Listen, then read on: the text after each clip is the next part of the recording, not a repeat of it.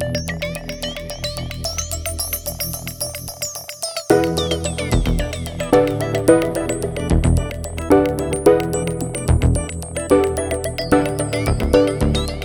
Human Visionaries. What tomorrow knows today. Produced in association with the V&A. Welcome to Visionaries, a podcast dedicated to futurological thinkers. We seek out people who are reimagining innovation in their field and ask them to apply their intelligence to emerging trends. Zoe Laughlin is an artist and the co-founder of University College London's Institute of Making, and also its Materials Library. The Institute of Making runs research projects that examine the possibilities of new materials and new manufacturing methods that employ these materials, such as 3D printing. She describes some of the emerging substances she works with and their potential impact on the wider world. I have brought along a few materials with me to talk about things that invite different futures, I suppose. They're real, they exist, they're here in front of me, so they are, I guess, not futuristic in the sense of they're being totally imagined, but as I said, they invite specific conversations about directions in which the future could go, and also show a little bit about the processes of making new stuff. I just want to begin with this one, though. This is a ceramic ball bearing made from a material called silicon nitride. So this is an incredibly hard ceramic. It's not very heavy, but it basically only diamond will scratch this, okay? It's in use now. It's a ball bearing in the oil industry and has been developed for sort of really high-tech applications and is very difficult to make things with and may never find a different sort of future.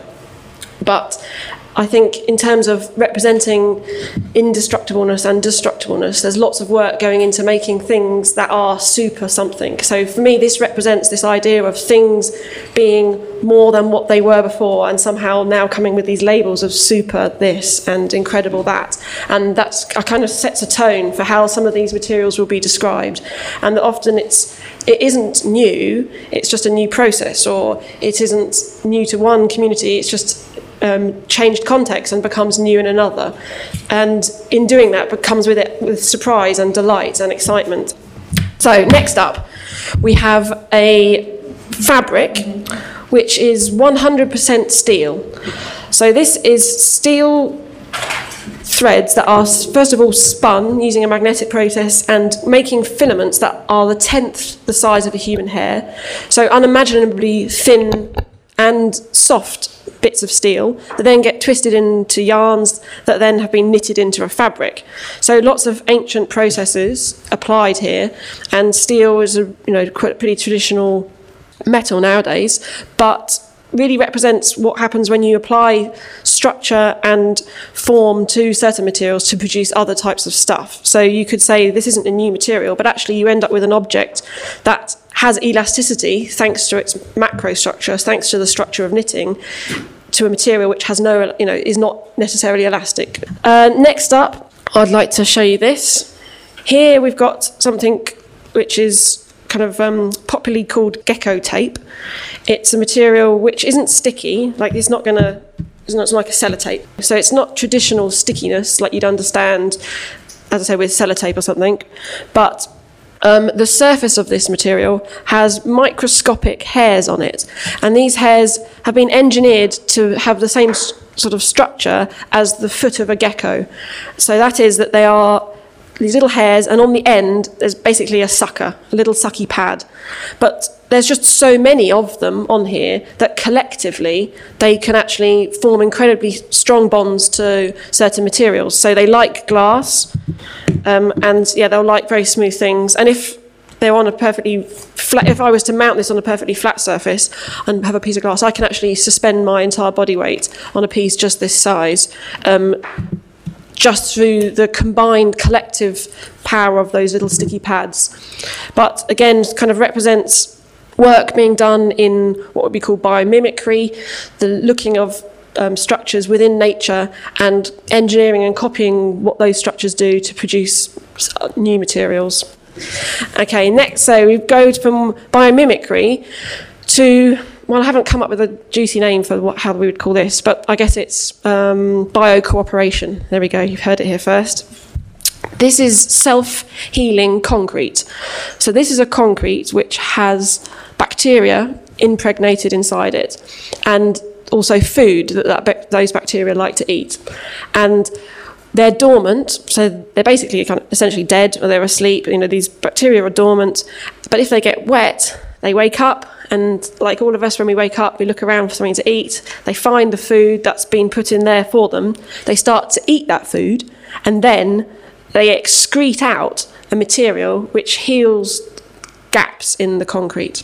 So the idea is that a crack will form, moisture gets in, bacteria wake up, bacteria poo out a material which heals that crack. It's not as if I could snap this in half, dip it in my water here and stick it back together. It happens at a small scale, a scale kind of appropriate to the bacteria, but that's, in the majority of cases, that's essentially what cracks are all about. It's about the slow creeping and growing of a crack.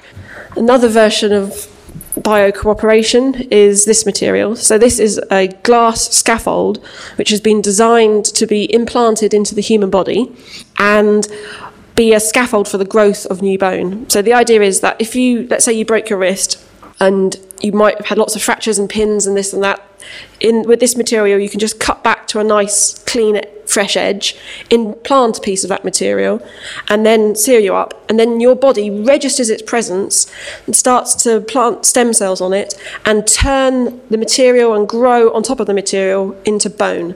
So the idea is, in, let's say, a period of 2 years, you don't have an implant anymore, you just have your own bone. And then finally, we've gone from something that's just designed to disappear to something that already has disappeared. In here we have invisible balls. So these balls have the same refractive index as water, and that means that light passes through the balls in the same way as it passes through water. So when they're in water, you can't see them. I guess I just wanted to end on this one because these aren't new. These aren't scientific. These aren't high-tech. These are used by flower arrangers to put in vases and stand flowers in and then keep them stable and look like it's just in water. And I guess it's just by me saying, these are invisible balls, and how you frame something and what audience you show things to that make things seem like completely new and exciting and propose potential futures.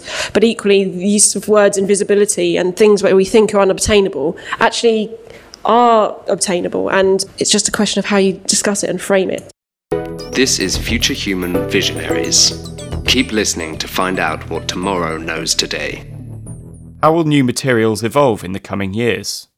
Additive manufacturing, 3D printing, new industrial revolution, sharing files, printing things out at home, sending the machine off to Africa, printing the machine that then prints themselves, that prints themselves. Like, there's lots of visions of possible futures and how technologies like additive manufacturing can bring about a revolution.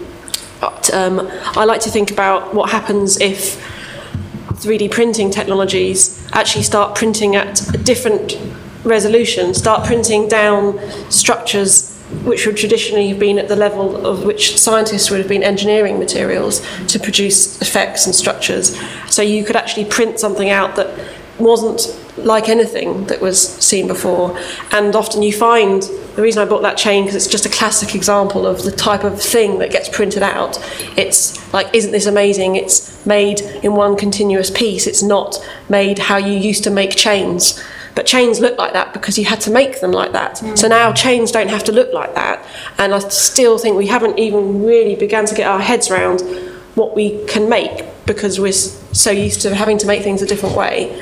And once you can manufacture at different scales and with different materials, you can start to produce truly new things that will change our way of thinking about the world. Whether we should or shouldn't print certain things out as well is, again, starting to come to the fore with the gun question, with people releasing the file of being able to print a 3D gun. And it's really interesting with materials like graphene as well, how something like the economic elements of who is doing the research and who's ploughing money into research, and there's a kind of same kind of land grab as with the biology world of patenting the genome in terms of patenting things that materials can do. And there's a famous example of China holding an exponentially larger number of patents around graphene than the rest of the world put together probably, but definitely the UK. So those sorts of statistics alert governments and make business secretaries anxious and things like that. But I think they're interesting in terms of what also drives things forwards. It isn't always to do with what we want, human need. It's about need for power and money. In respect of craftspeople taking tools, celebrating what they can do and making them their own, I don't think it will change that. But I think it will provide another type of craftsman who can think about who will become expert in that type of tool. Once you've got a 3D printer, you've still got to get a model together to print off on it. And if you don't have any CAD skills, you often feel alienated from an ability to produce a thing. So I'm now seeing a rise in lots of 3D scanning technologies that say, okay, here's a glass that you've made a traditional way. We can now scan that by just moving this wand around, and there's your 3D model. So there's lots of different ways in which it will democratise, but also be taken over and turned into products in order to make them more prevalent. So the bone, for example, you could perfectly imagine. Well, this is what happens now. You could if you had scan a jawbone, print out the bespoke part, and then you'd use that to make a mould from to cast the biomaterial. But equally, you could just then print it maybe from that scan.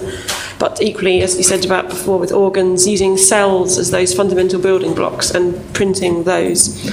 There's a lot of work being done, and people are looking to that as potential futures. Already, growing these organs and tissues and things, but then printing them again is just a natural step. But I think it just comes with so many questions of essentially if we jump ahead and we say, okay, we now imagine a future where you can bespokely kit out your body and who's allowed to do it. And I think there's just lots of fantastic debate to be had around what would that be like? Do we want it to be like that? Whose permission do we need to ask?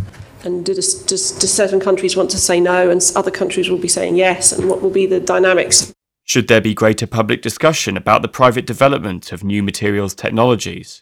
I think the press and the media own a lot of the territory to start it, but then you can never tell what local groundswells will come. I mean, what was the most recent story that made me think about it was that test that King's College have devised, a blood test that can tell you if the fetus has Down syndrome or not, and it's that much more accurate than previous tests and is not as invasive and risking the fetus. And apparently a similar test was developed in Germany not too long ago, and everyone was just like, this is eugenics, we don't want it. Whereas it's been framed here much more as, isn't this great, it will stop the suffering, these children won't have to be born, but there'll still be families who have to make decisions to terminate a fetus. There'll still be then people who decide to keep it, and society who judges them and says, you should, why did you make that decision? They're now a burden on the state. Or there's lots of questions that I think, because of the pace of discussion and news and debate, you don't linger on these things for very long in the public realm. And there's no real telling which ones will stick in certain cultures and for what reasons. As in, you can understand why in Germany they're a little bit more sensitive to these sorts of questions, and so it pressed a few more buttons when that story passed through. And it's difficult to say. This recording took place at an event convened by the V&A, with support from Z33, the Wellcome Collection, and the Arts and Humanities Research Council. This podcast was produced by Future Human in Dalston, London. For more episodes of the Future Human podcast, visit iTunes or soundcloud.com.